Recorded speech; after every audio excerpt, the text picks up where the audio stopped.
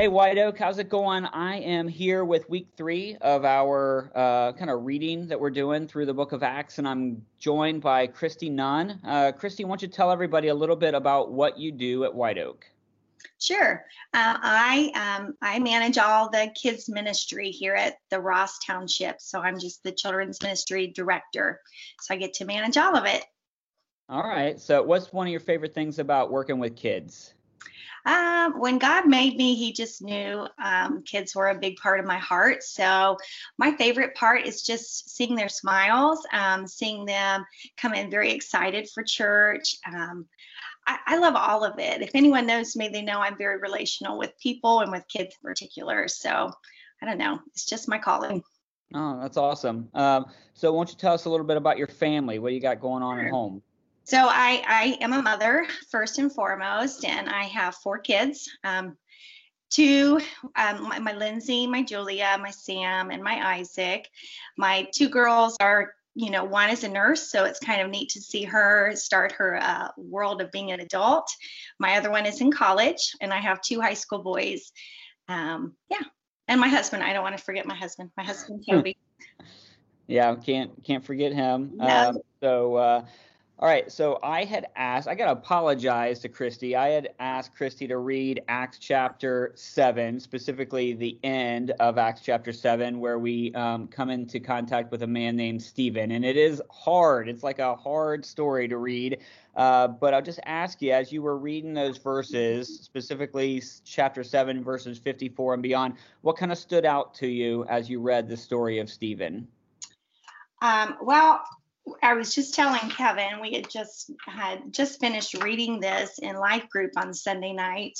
And so we had just kind of just hashed this all out. So Stephen was on my heart Sunday evening too. I felt really bad for him because he was just, if you look at chapter 6, kind of the choosing of the 7, he was just lifted to an interesting position. They had just chosen 6 people, and he was one of those, and he was full of faith. He was chosen because of his faith and his wisdom and who he was. And so he had just gotten lifted to this other position, and then God uses him in this way as a martyr. So what stood out to me about Stephen was his boldness, I think.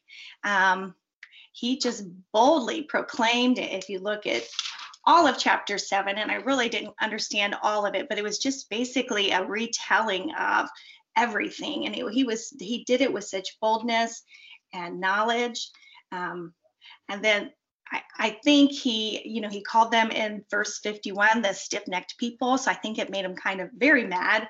You see them in the stoning, they're gnashing their teeth. But Stephen is so full of the Holy Spirit. I loved his face is like an angel.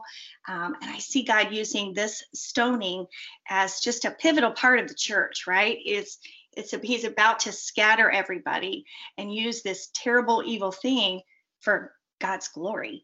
So I don't know. What a neat example of someone full of the Holy Spirit, something terrible happening, but God still using that for his purposes. Yeah, and I don't know, if you're anything like me, that there's just moments in life where I kind of cower or I'm afraid, where there's a chance to be bold, right? There's a chance to stand up and speak what you believe, and just, growing up or as a teenager or whatever it was, just feeling like maybe I just hid a little bit. And when I read about Stephen and his courage and his boldness, like you said, it's inspiring, right? And it makes you kind of think like, man, I should be bolder. Like what's this isn't going to happen to me, right? I'm not going to face being stoned to being murdered because of what I believe, and so to have that courage that Stephen has, it definitely comes through on the pages. Like you said, he seems like he's, such a great guy, been elevated to this position of leadership, and then this happens. Why would God let this happen? And then we see, like you said, that the church gets pushed out beyond its boundaries, and that God uses it to kind of cause a movement. I also love to, just to piggyback off of what you said, his heart, even when it was happening, was a heart of forgiveness, right? Yeah. Please forgive them. They don't know what they're doing. So I don't know. I think he's a great example for us. And yes, we probably won't be in his same shoes, but could we be more bolder in our faith? Yes. Could we be more forgiving when people are attacking us? Yes.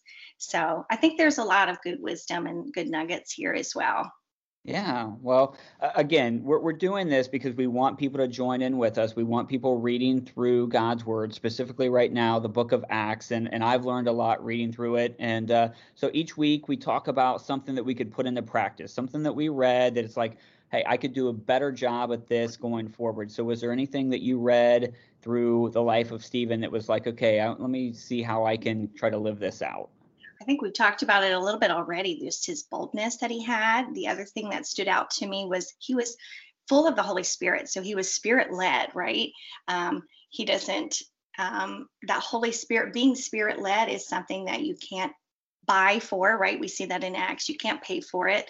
But to be more spirit led in everything that we do, imagine what our church and what our people could be doing if we were all truly spirit led. So, those are the two things. My two takeaways are just being more bold, um, being more forgiving, and just being full of Holy Spirit. That's who Yeah. I want to be. Yeah, that's awesome. And I think that the important thing for people to know is that, we're encouraging you read through the book of Acts, look for those places where you can grow and where you can, try to figure out what your next step is. What's your kind of thing that you could be doing, working on more, because there's some great examples, like Christy said in here. Well, thank you, Christy, so much for joining us. It was a lot of fun. And I hope that everyone will continue to read through the book of Acts with us, continue to join us on Sunday mornings for our sermons, whether that's in person, come and bring your kids to Ross, to Grow Zone, or you can catch us online. But thanks for joining us. Thank you for being with us, Christy, and we'll see you next time. All right. Thanks, Kevin. Yep. All right. See you guys.